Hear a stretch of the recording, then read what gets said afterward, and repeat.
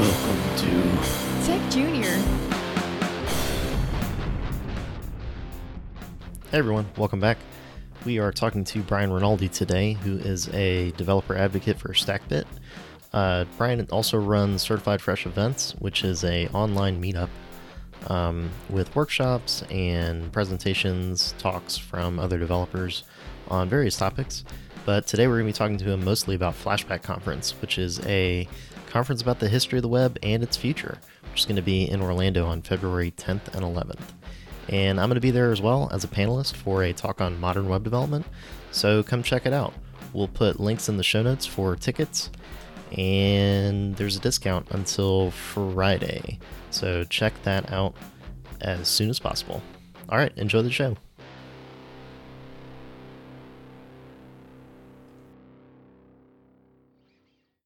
Welcome to Tech Junior. My name's Lee Warwick Jr., full stack JavaScript developer. Have with me as always Eddie. Hey, it's Eddie. I'm a developer. And we've got a special guest. We've got Brian Rinaldi. So Brian, if you could introduce yourself.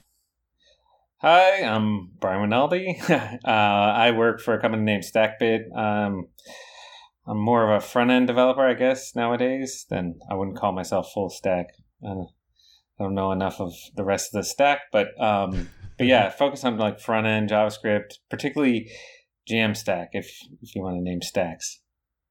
Cool. So what is Jamstack? Since you what brought is it up. Jamstack? Yeah, so basically Jamstack is kind of like, I've been doing this for years, and it started out as static site generators like Jekyll and Hugo and stuff like that.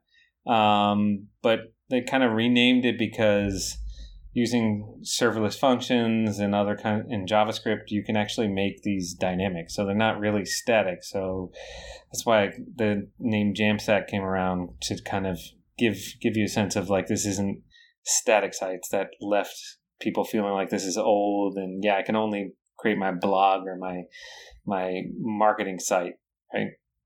So, and obviously you could do a lot more than that. I mean, even e-commerce sites and CMS driven sites and stuff like that. And that stands for go ahead, okay. Eddie. Oh, okay. Go ahead. Wait, no. Do you want me to answer it? Is that what you... Yeah, what were you going to say? I didn't mean to cut you off. No, I was going to ask, like, I think, what Gatsby's big in Jamstack and stuff. What Gatsby's big, do you guys, what do you use at your job? So me personally, I use a lot of Hugo quite a bit. I've been using that for years. It's built in Go and it's really, really fast. Cool. And it does everything I need it to do. I haven't done Gatsby, actually. I know it's really big, and especially if you're a React developer. I've been toying with Next.js, which is kind of like Gatsby. It's also React based, but it isn't exclusively a static site generator. So it's like a React front end framework that happens to also generate static files. Yeah, now you can. Sorry, I keep stepping on you. We Sorry, haven't done this for a little bit. That's all right. It's been about a month. Yeah. What were you going to say?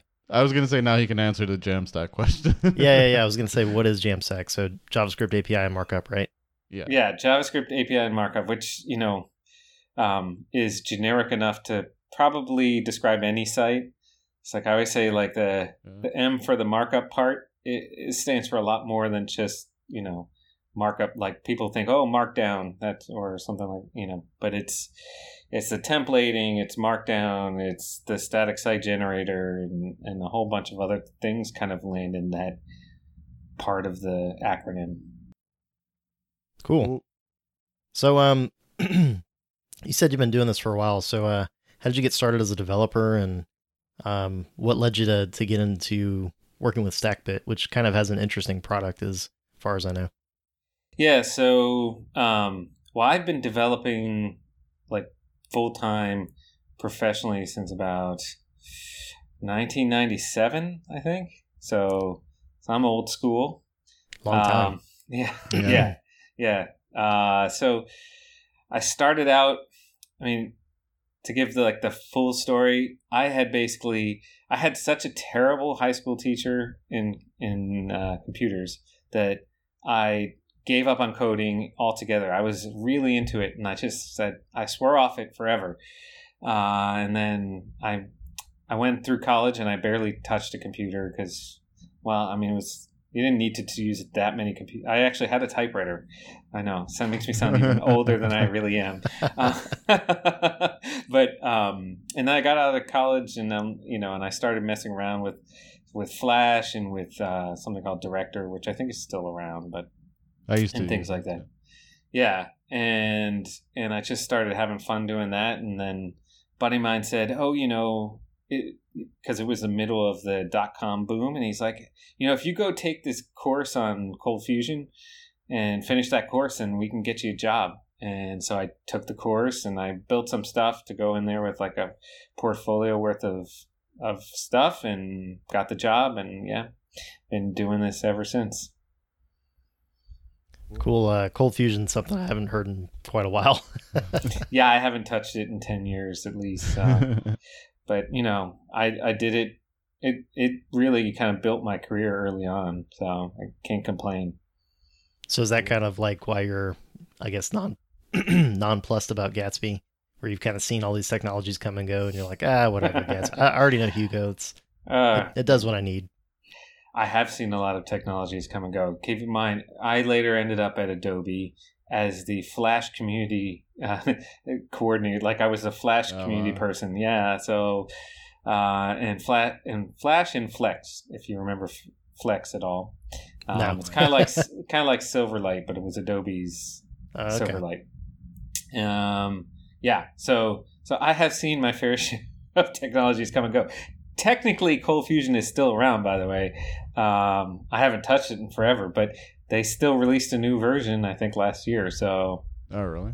yeah, it still exists. People still use it. In fact, there's Cold Fusion conferences, and the people who use it are passionate about it. There's not that many of them, but they're very passionate. So, yeah, the JavaScript community is kind of funky, where we've got all these technologies that come and go, and like people are ready to get into fistfights and die over like which framework somebody uses, whereas other ecosystems just kind of hum along and don't really care about that stuff. Yeah, JavaScript community can sometimes be difficult. I mean, things change a lot, and the community can have there's one way to do things, but I mean, everybody has their own idea of what that one way is, and so everybody gets into battles about frameworks and things like that. So I try to stay out of that. Cool. Do you own an iPhone, since you used to be the Flash community manager, or are you kind of not an Apple fan? I do not, but I am speaking to you on my MacBook Pro, so I'm not like completely anti-Apple, but I've been Android since early days, because back in the day Flash only ran on Android, and so in BlackBerry, but nobody cares about that. What's that? No, I'm just kidding. I saw a movie where somebody had a BlackBerry the other day, and I was like, whoa, that's pretty wild. But they're still around. Yeah, they're still, yeah. And this wasn't, by the way, even BlackBerry like the regular BlackBerry phones. This was just their little tablet that nobody ended up buying. Oh, I think I remember those. Yeah. Did you have one, Eddie? No, I just remember it like being like not working out. Yeah, exactly. I think it was just before the first Fire tablets came out too, and they look very similar. They look very similar. It did have a very Fire tablet like kind of look. Yeah, because it was a weird shape. Like wasn't normal tablet shape. It was a little more rectangular. Yeah. Man. So we're kind of like going into all these old technologies. I feel like that's a good segue. But before we get to Flashback Conf, you do a lot of community work. So you work with ODevs. You do like these online events. How did you get into all that? Is that just a natural progression from your work at Adobe being the community manager, or what happened? No, really. That's how I ended up being the community manager. So I was. It's a good story, I guess, for junior devs. And I think, because a lot of my career ended up being driven by the fact that somebody told me no, you couldn't do something. And I'm like, well, screw it. I'm going to do it myself. And, and so like, I got a job that they didn't pay for conferences. And I really wanted to go to some conferences. So I said, you know what? They won't pay for me to go to one, so I'm going to organize one here. So I like wrote to Adobe. I wasn't working for them at the time. And I'm like, hey, I'm going to organize this conference. Will you sponsor it? And they're like, yeah, sure. But only if you do it within a month. And so I threw together this conference in Boston in a month. And that was about 12 years ago. I don't know. It was a long time ago. Funny enough, that conference morphed a few times into a conference that still exists today, although I don't run it. It's now called Web Unleashed, and it's run by FITC, and it's in Toronto. But it started out as FlexCamp Boston, changed to RIA Unleashed, RIA Unleashed, which was like, if it was a thing back in the day, rich internet applications, and then changed to Web Unleashed and still exists today. So yeah, I've been doing this, that kind of stuff for a long time. I ran a user group back then, multiple user groups. I blogged a lot. And I even started speaking. I just, if they wouldn't pay for me to go to the conferences, at least I could get the ticket for free and pay for my own flight. So I started speaking just to do that. I didn't particularly like speaking, but it was like, it was my only way to get to these events. So yeah, that's kind of how I went in the direction of like doing community management and developer relations and stuff like that. And I always say, like, I'm a much better coder of demos than I am of actual production-ready applications. So, yeah. So, if you didn't particularly like speaking, what was the drive to go to the conferences? Just to be around other developers and learn? Yeah, it's just to learn. I wanted to go attend, and the speaking was my means of getting there. So, I'd say, speaking is one of those things, like, I think for most, there's only a handful of people who are good at it naturally, and everybody else just flat out, it's awful the first few times. And then eventually you're like, okay, I remember every time for probably the first 5 or 6 times I got off the stage and I'm like, that was awful. And I don't just mean like, I'm like, I felt like going up to people and be like, I'm sorry you had to sit through that. But they were always like, oh no, that was pretty good actually. I enjoyed it. I'm like, I hated it. Sorry. So you become your own worst critic, and then eventually I got to be okay with it. I wouldn't call myself the greatest speaker, but I'm all right. And I don't hate it. Would you record them and watch them at all? I have seen occasional ones of mine, but no, I generally don't like to watch them. Do you watch yours, Lee? I do sometimes. So like the whole thing, or just bits? No, not really the whole thing, but like I'll watch a video or something just to see like what the production quality of it is, or to see what I actually said, because I'll remember like when I'm giving the talk, be like, oh man, that part right there, I messed that up pretty good, and so I'll watch it and like look for that moment and see like, was it as bad as I remember, or was it not that bad? Okay. Yeah. But I'm with Brian. Like, I don't, for a long, long time, especially in school and everything, having to get in front of a class and like give a report or do a presentation or something was the absolute worst. I hated it. It made my hands sweat. I got like super nervous about it. So, it was like public speaking, worst fear kind of stuff. So, yeah. It gets better though, right? I mean, you get over it. It's still, I still get anxious whenever I do it, but I feel like I'm just another nerd amongst many other nerds. And so like everybody's there to nerd out on something. So it's not that bad. Yeah. But, I don't know. It's been many, many years since I was in class, like giving that presentation. So yeah, I just, for me, it was learning it's okay to say, I don't know, when somebody asks you a question about it. Like, you don't have to be up there presenting and have all the answers to everything related to that topic. Like, just, as long as you present something well and you know what you're talking about, at least in what you present. If somebody says, oh, well, but how do you do this and that, using that? No, you can be like, I don't know. I'll look into it and I'll get back to you. You know, and because that was always what scared me, was more the interrogation after the fact than the actual presenting. Yeah, that actually happened to me at the ODevs meetup that I spoke at, where I was talking about PWAs. Somebody started asking like super specific questions about service workers, where the whole presentation was about don't deep dive on service workers, just go get a pre-made solution.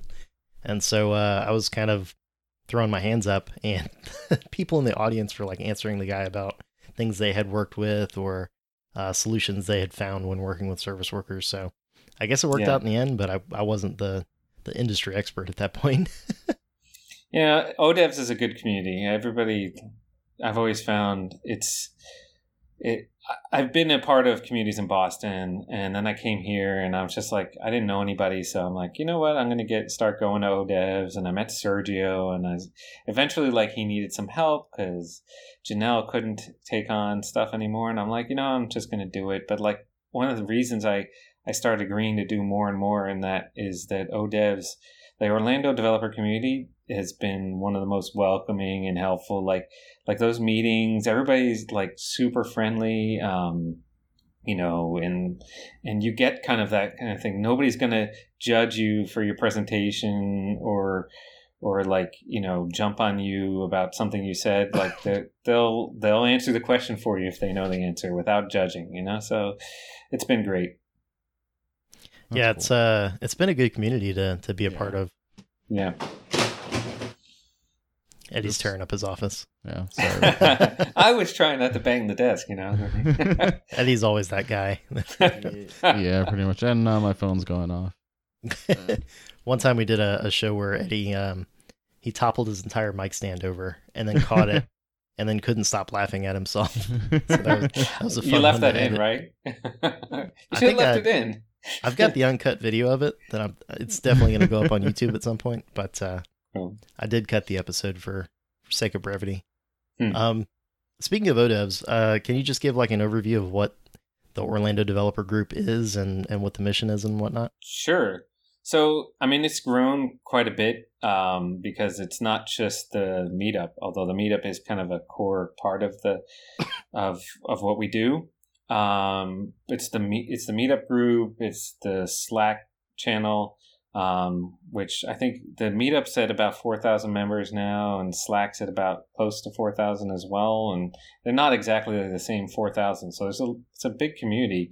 But we've expanded. We're now actually a 501c3 charitable organization. So, you know, we, like, community members give money each month, and we have sponsors and stuff, and we use that money not only to run the meetups, but we support a whole bunch of other meetups, including like the Android meetup and the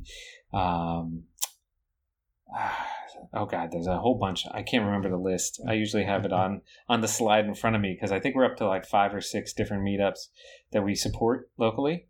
So that's, you know, some of the stuff we do. And then we have committees that do other kind of, you know, try and do other things for the developer community as well. Like we're planning a hackathon and other stuff like that that's coming up. Awesome. Cool. What about the online event platform? So I think it's called Certified Fresh Events. Is that what it is? Yeah. So that's something I just kind of did on my own because I love organizing this stuff, and sometimes I, you know, every once in a while my wife tells me, because especially when I organize something like a conference, she's like, I don't know why you do this to yourself, because you pull your hair out every time, and you stress out like crazy, and then you know it's all over and it goes okay, and you're like, okay, I'm gonna do it all over again, you know. But so yeah, the online events was kind of like something I just started organizing because I wanted to see particular speakers. I couldn't necessarily get out there to see them all the time. And, you know, because as a developer advocate, I was often going to conferences that the company needed me to go to, and not just go and I'd have to work the booth and things like that. I wasn't just going and getting to see sessions and stuff. So I started to organize this to bring people whose sessions I wanted to see and watch them online. So I've been running those for I think it's over 2 years now. one every month. Plus, every once in a while, I run like a training. Those do cost money because I have to compensate the people who run the training, because it's a lot of work to put together a training. So I run those trainings, and even Flashback conferences kind of run under the Certified Fresh Events umbrella. But yeah, there's 2 years worth of free recordings of sessions on every topics like IoT, JavaScript, web development, Go. I've got some really, really amazing speakers. The nice thing about running online events is that it's really easy to get people to agree to speak, because it's just like, okay, I just need a half hour of your day, one day at lunch, and you don't have to travel, so people have been really great. And I've been able to get some speakers that like just shocks me that they said yes, Yeah, definitely. Cool. So they're on YouTube? So some of them are on YouTube. They're all available on the site, which is cfe.dev. Because I do them through a thing called Crowdcast. So you don't have to pay anything or anything. Just, you can watch any of them for free pretty much without paying. But the YouTube, every once in a while I get around to editing them and putting them on YouTube. I know how that feels. Yeah. Actually, my son was supposed to be doing it. And he's not been doing a very good job of it. So we're probably like 6 months behind on editing videos. It's terrible. So, Certified Fresh Events. So cfe.dev. Okay. Nothing from Rotten Tomatoes, like. They're not coming I see what you did there. I gotcha. That's true. It is. No, it kind of. I don't know. The whole idea started with just trying to do some developer events that were little fun and offbeat, and that's why if you go, I have all the people are hand drawn and stuff like that. Okay, it's very cartoony looking. I just nothing against anybody's events, but sometimes I feel like they get a little self-serious, and it's supposed to be fun, so yeah, that was kind of my hope, was to start to kind of make them a little more fun, and so the name was meant to be a little bit silly. Okay. Yeah. What is the platform? You said it's Crowdcast, but is that like the website is built by them, or did you build the site, or how do you run that? I built the site. Crowdcast just does all the video recordings are done through Crowdcast, so that allows me to get registrations and stuff like that. But the site's all built in Hugo, runs on Netlify, so I have some serverless stuff going on, running some little pieces here and there. But other than that, it's all Hugo. Nothing too fancy though. So did that take you a while to put together, or was that like a weekend project, or? Yeah, this is version 2, because originally I built the site, and it was when you're building something and you don't necessarily think about where it's going to be in 2 years, and I built it for kind of fewer events, and so it was harder to find stuff, and it ended up here I am a year and a half later, and I have 30 different events on there that were all recorded, and it's impossible to find anything. So I rebuilt that probably about 6 months ago. It takes time. It takes time, definitely. Yeah. And I'm always working on it to kind of tweak it, because I noticed things that I did wrong. So. So, what about Flashback Conference? So, what was the first of all, what is it, and also what inspired you to want to do another conference? So Flashback Conference is focused on front end and JavaScript development. We also have talks on serverless and accessibility. And it's going to be here in Orlando, and on February 10th and 11th. It's actually downtown at a place called the Abbey. Should be a lot of fun. It's a single track event, so I actually love single track events, because one of the things that excites me about those is everybody has shared experiences. So you go, and after each talk, you can all talk about what the person said. It's not oh yeah, I was in that session and I was in this session. It's everybody, it kind of generates a different atmosphere and conversation. But anyway, it's a single track event. I've got some great keynotes. I've got Estelle Weil and I've got Kyle Simpson, who so Estelle's been like involved in web standards community for ages and is really well known for that. Kyle Simpson, most people know, like, if you do JavaScript, you've probably heard of Kyle Simpson because he wrote the whole You Don't Know JS series, and I mean, he's done a ton of stuff. So, and what inspired me? I guess I am a sucker for punishment. But really, so what the inspiration behind this was that we often talk about like new stuff, I'm going to talk about this new API in JavaScript or whatever, without the context of how we got to that point, because and often that context is really important. Like, you remember that whole debate over the smush. I don't know if either you are JavaScript developers, but there was this whole big debate about, they wanted to have a flatten method, like, which would have been just, I think, .flat, right? For arrays or whatever. I'm forgetting some of the details here, right?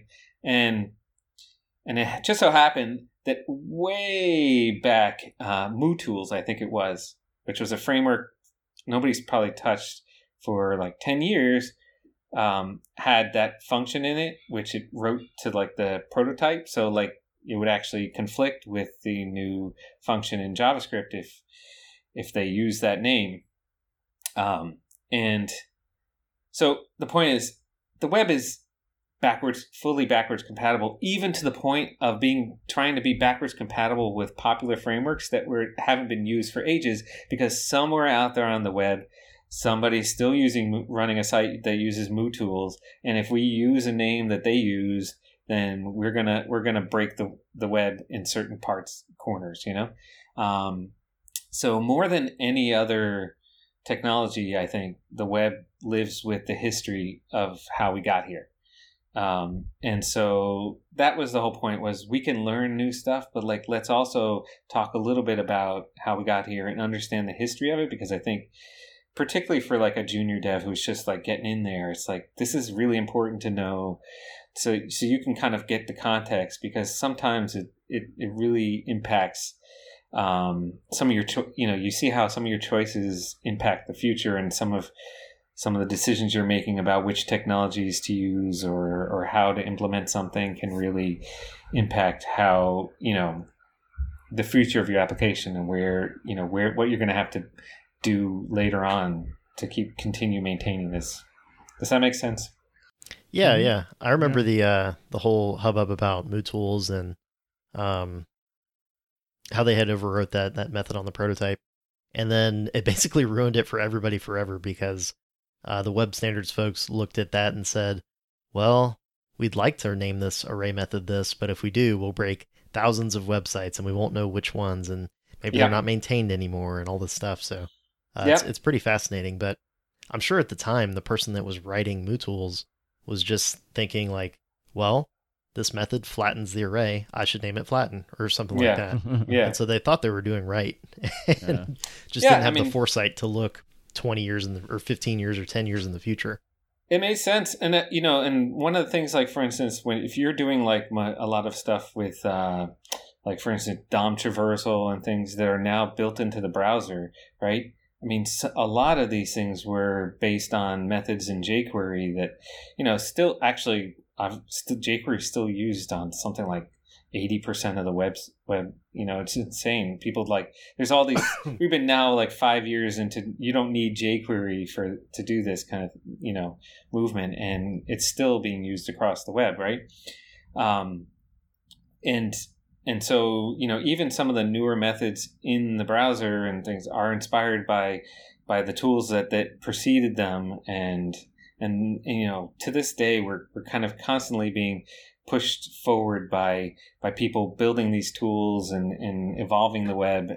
So I think it adds a lot to the discussion of like, how do I use this to understand why it is the way it is? Because sometimes this stuff doesn't necessarily make sense. You're like, why would they build it that way? And then once you learn, okay, this is how we got here, it's like, oh, that makes total sense to me now, right? So I think it really helps your learning process. Yeah, it makes sense. I really like old web stuff, so every once in a while I'll jump on and look at like the Space Jam website. Sometimes I jump on CameronsWorld.net, and he's got like this archive of all these old GeoCities page and Angelfire and stuff like that. Oh God, yeah. So that was like a super different era of the web where everybody had their own like stupid animations and GIFs and dancing babies and nonsense, really. Yes, the hamster dance. It's just not like that anymore. Yeah, I mean, the web has kind of, I think it's mostly like, there are corners of the web that are a lot of fun now, but a lot of what we do on a day-to-day basis is run by a handful of big companies, right? So I think that, I'm not trying to criticize them necessarily, but I think the web used to be a really kind of quirky place, and it still can be, but it's just, it was new then though, so it makes it a little bit different. It was new, so like, stuff like Hamster Dance was like idiotic, but it was new, so made it fun. Now we have Baby Yoda, so it's okay. I guess that's true, yeah. Yeah, don't need no Hamster Dance. I remember the Works Best in Internet Explorer tag that was on a bunch of sites. That was a favorite. Yeah. I did that once in my early days.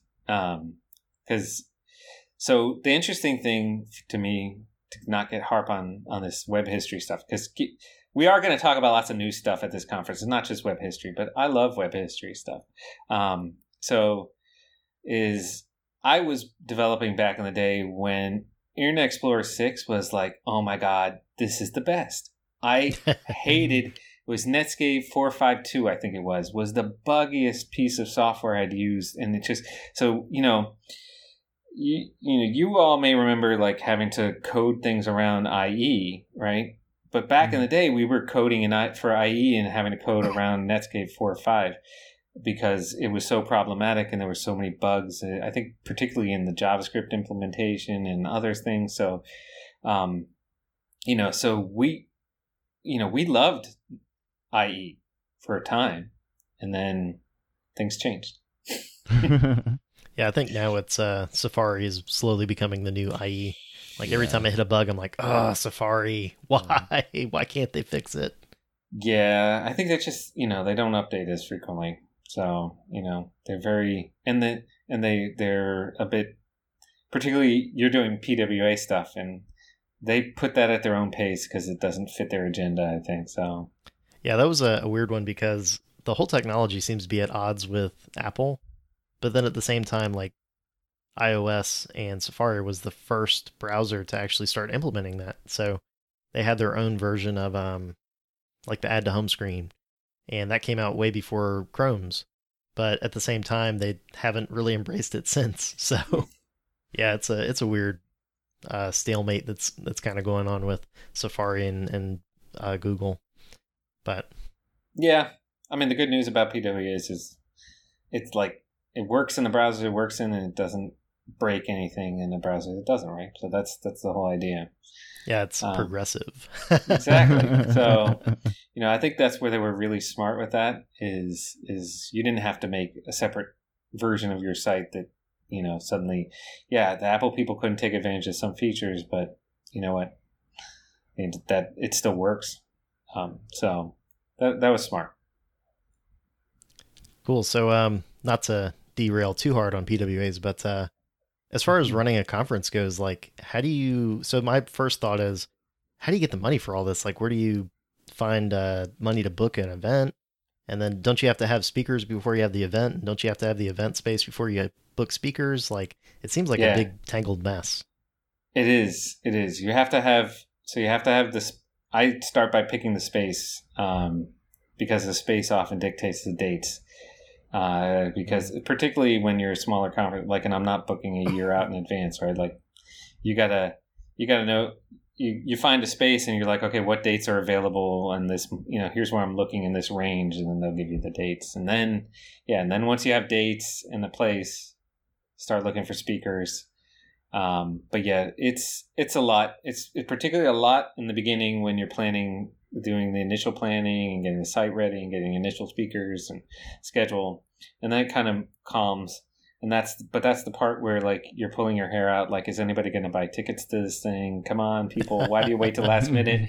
And then, and then you get to the end where like it's just manic, dealing with like food and all kinds of other planning parties and all this other planning. So, where do you get the money? I mean, for this, it's my money on the line. That's often I've done conferences for companies, and in some ways it's not my money on the line, so it's less stressful. In other ways, it's like, yeah, but your job's on the line, so it's more stressful. So in some ways, I'd rather be my money that's on the line. But yeah, that's if I got sponsors, so that helps. I have a number of sponsors that have agreed to, so that kind of offsets some of the costs initially for me. So is it kind of like once you've committed to do it, you've like put your money into it, and then you're kind of at that point emotionally detached from it, and then if it flops, you're like, well, whatever, man, live another day. But if it does, if it does well, you're like, yeah, awesome, I got some money back. What are you talking about? No, I don't know. I'm like, no. Didn't I just describe to you the lull period where you're not working as hard on the, or that's when that's the period when you're not sleeping because the tickets aren't selling. Yeah. Okay. Yeah. So and it's always that way. I mean, I've had a few events that sold out really quickly, but like most of them, particularly lately, people wait till the last month. Nobody buys it. Like barely anybody buys tickets until a month before, and then all of a sudden it's like, where you're sitting there and you're like, oh my god, this is gonna be a complete failure, and then in the last 3-4 weeks, everybody's like suddenly starts buying tickets, and you're like, all right, I'm saved. So so yeah, it's that's the period where you don't sleep, or at least I don't. Because I wake up and I'm like, what if this is going to fail? So you must really want this thing to happen if you're doing it of your own volition and putting your own money into it, as opposed to like, your company passes down a mandate that's like, Brian, you're our dev advocate. We want a conference. Go make us a conference. Here's some money or something. Yeah. I mean, I also feel like, we could use...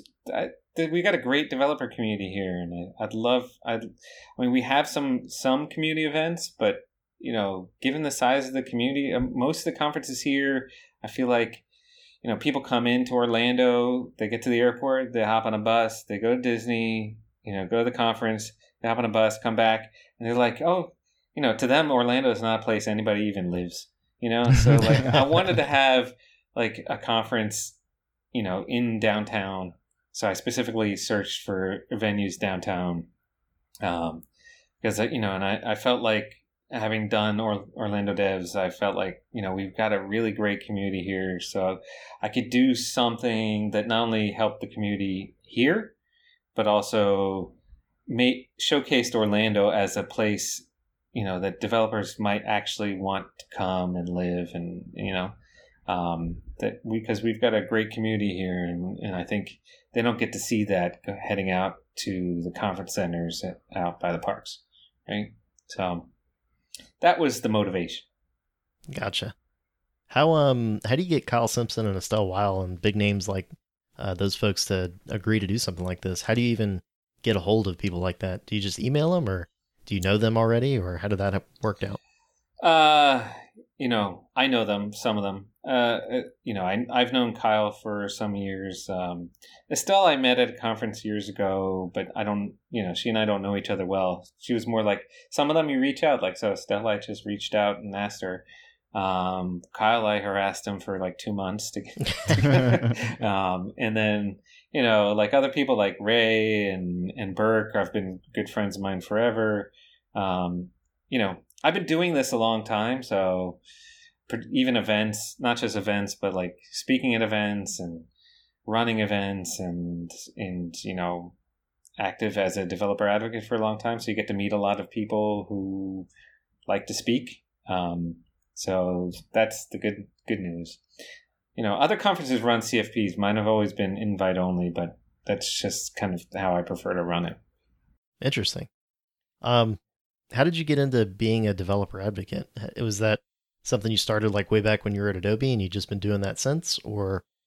Yeah, more or less. Like I said, I was doing a lot of community stuff beforehand, and then I got that job as the Flash community manager at Adobe. And when Flash went away, I kind of morphed into other roles that were kind of developer relations. A lot of it focused on content. So like I ran sites that had developer content and stuff like that. And then, kind of I've shifted. And the thing is, developer advocate is not like a very easy to define role because it covers a wide range of stuff that people do. So, I've kind of done a lot of those things. I'm not like the road warrior dev advocate that's like at every conference known to man. But yeah, that's I've been doing community stuff for so long that's kind of how I ended up doing that. It wasn't something like I said, oh, I want to get involved in the community, let me become a dev advocate. It was like I am heavily involved in the community, and places were like, you'd be a good dev advocate. So yeah, cool. Yeah. Eddie, did you have something? I feel like I talked over you there for a second. No, it's cool. I was going to ask, how do you go about marketing a conference? Like, do you? It's mostly hair pulling. Oh, really? So that's the hardest part, particularly when you're doing a first time event. Okay. Is getting the word out, and it's really calling in every favor you can ever call in. It's because a lot of the paid stuff really doesn't work, and I've known other people who run a number of conferences, and they've kind of said the same. Unless you're a big conference with a big budget, the paid ads don't really work. So it's really just making sure people tweet about it, adding it on every listing of conferences, emailing whatever emails you can. I have a mailing list, thankfully, from running all this online stuff. But yeah, that is. If you ever want to run a conference, all the logistics seem like it's going to be the hardest part, and then you learn the hardest part is marketing it. So yeah. It drives you crazy. Fair enough. Yeah. You got anything else, Eddie? The only other question I have is about StackBit, because I'm a little curious. Oh yeah, I was going to ask about that too, because I don't know what that is. So from what I've heard, if I may, it's kind of like a instant, like whammo, click a button, poof, here's your Jamstack site kind of thing, where they have like themes on the website. Yeah. So it's in essence what it is today, because we're a startup, so it's changing. What we have today, you can go there and you sign up and you pick your static site generator. We support a few out of the box, but actually under the covers, it could support almost any one. And then you pick a theme and you pick a CMS or no CMS, but most people pick a CMS. So these are headless CMS or something like a Netlify CMS, and then it gives you the site, right? So it's all hooked up, pre-wired for everything. So like if you say chose Contentful as your CMS, your headless CMS, and you make a change in Contentful, it'll actually cause the site to rebuild, and your change will show up on the site. So no need to do all that wiring.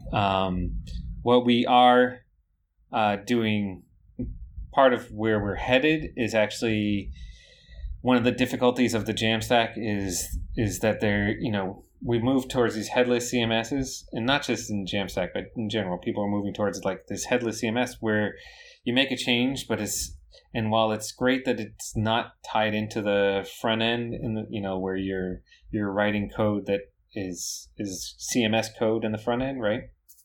You're just calling a headless CMS API, right? But then what happens is when you're the person who edits content, like say you're the marketing person or a person who writes content for the site, like you're now editing in something that's completely disassociated from what you're going to see. So like I want to change this headline, and I change it, and then I push it, and then all of a sudden it shows up on the site, and I'm like, crap, that's not what I wanted. Change again, fix, run, wait for the build. Okay, that looks better. You know what I mean? Like so you can't see what you're doing on the site, and so what we're working on is a set of tools that allow you to just go to the front end of your site and start making changes, and it knows how everything's wired on the back end. So I can change the title, and it'll be able to, okay, this is go to Sanity, which is another headless CMS, and make that change to the title, and then it'll preview it for you and all kinds of stuff like that. That's kind of the main tool. The site builder tool is still going to exist, but it isn't our kind of core product that we're going to monetize, I guess, to put it that way. Okay. So it sounds like you're kind of going after the more non-developer crowd. So if somebody's like a marketer or something and they're in charge of content for the site, maybe they would use your tool to preview some updates they were going to make or some design changes or something like that.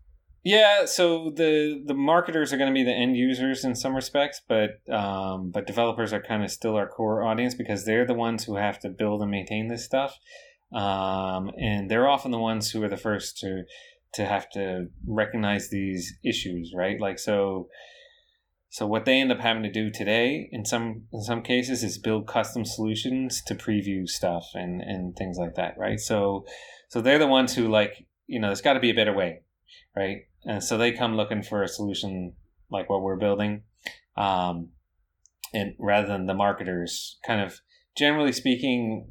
And I say this as somebody who was in marketing. I was a director in marketing over at Progress until I joined Stackbit. But is generally speaking, the marketers use the tools they're given, right?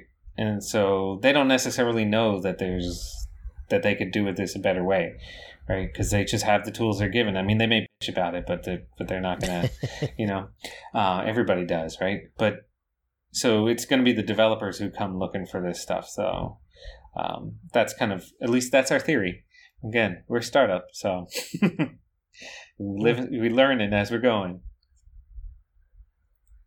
Are you a developer advocate over there at Stackbit also, or? Yeah, a developer advocate. Yeah. Cool. So, any tips for any developers out there that are kind of, maybe they like to blog, maybe they have a podcast, like a couple of knuckleheads we know. Maybe they're eyeing a developer advocate role down the road somewhere. Is there any advice that you would have for them or tips or anything like that? So, number one, I think if you want to be a developer advocate, the thing I would say, first of all, is how much do you love to code, right? Because some people love coding and sitting at their desk and coding all day. And then you become a developer advocate thinking, I'm going to do that and code these cool, demo projects and blah, blah, blah, right? Turns out, it depends on which role you're in, but 80 to 90% of the job is not coding. So, the people who really, really love to just sit and code often find that this isn't the role for them. And I've been in places where those people have come and they're like, look, it's a great job. I know that, but I just want to code and I don't get to code all day, So that's one thing. That's one piece of advice I'd say. So because it seems like a dream job for somebody to sit and code all day, and it turns out it's a dream job for other reasons, I think. But it's not necessarily if you love to just sit at your desk and code all day. But what I'd say other than that is kind of like what you guys are doing. Start doing the thing. I mean, launch your podcast. Go to a site like Dev2 and just write. I mean, Dev2 is great because this is the least judgmental community out there.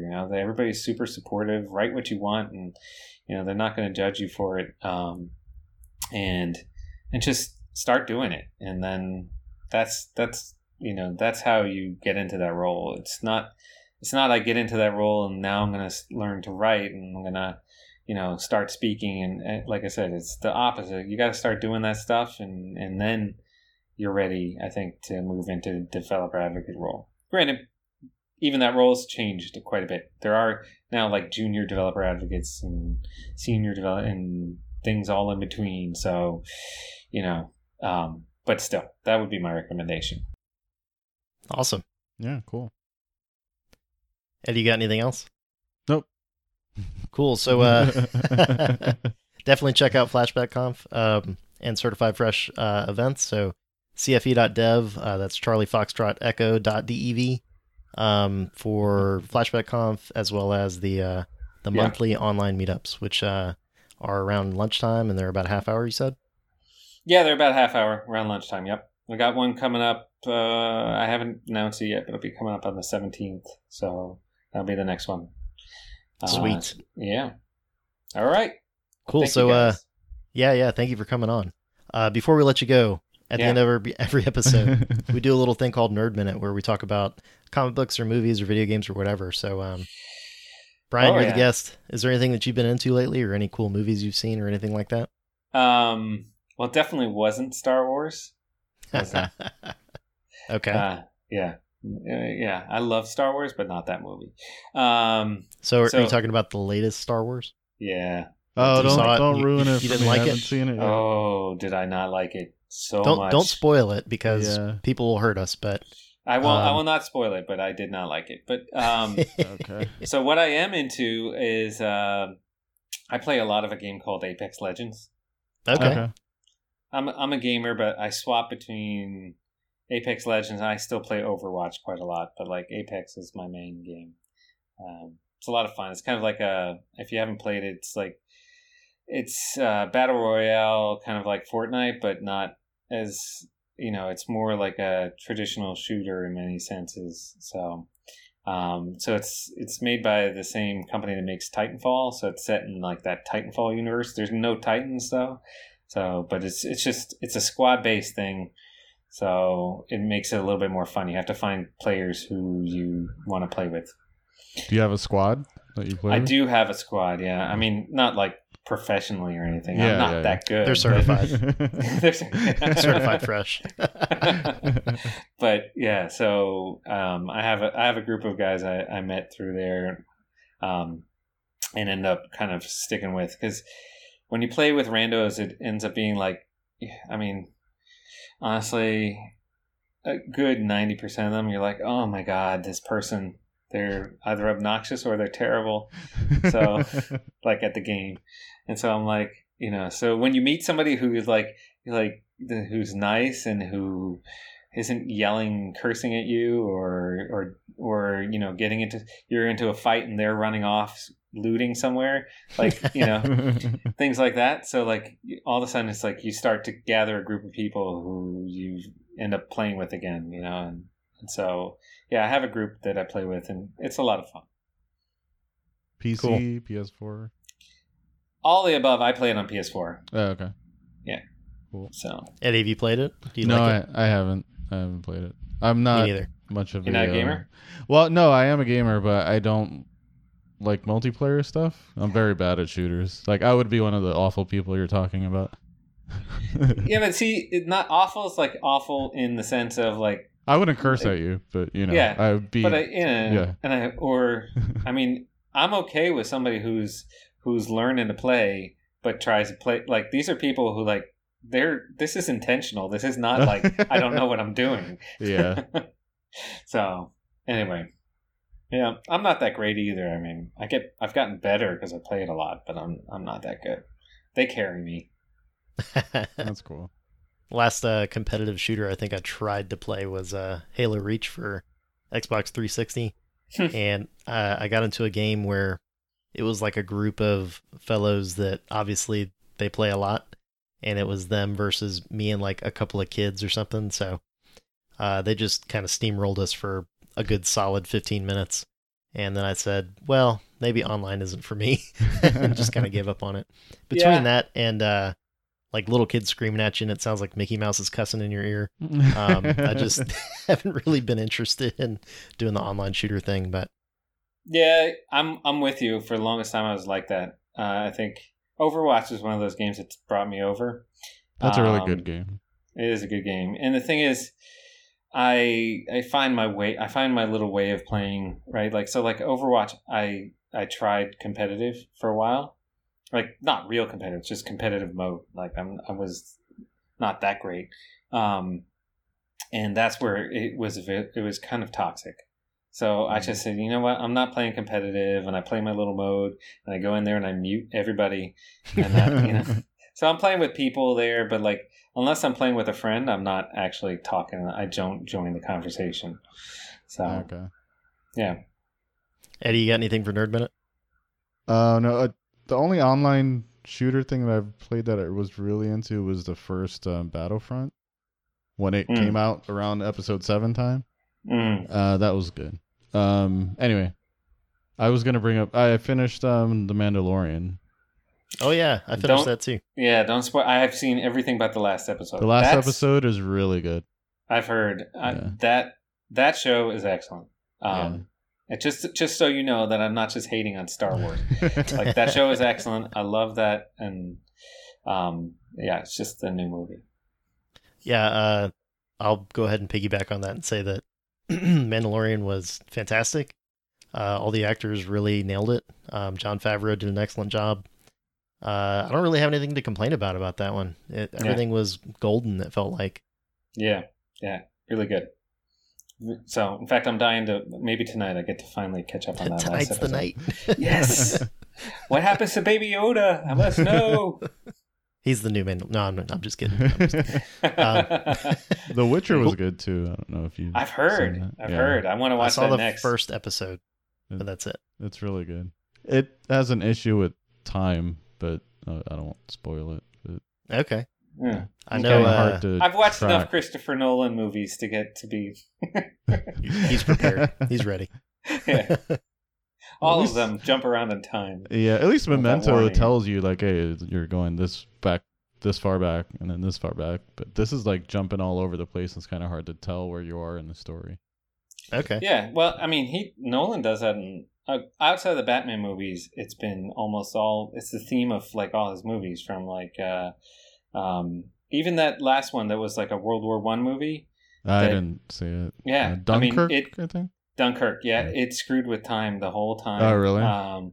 Yeah. So like, you didn't realize there was 3 stories going on that were told. One was like over like weeks. One was over days, and one was over hours.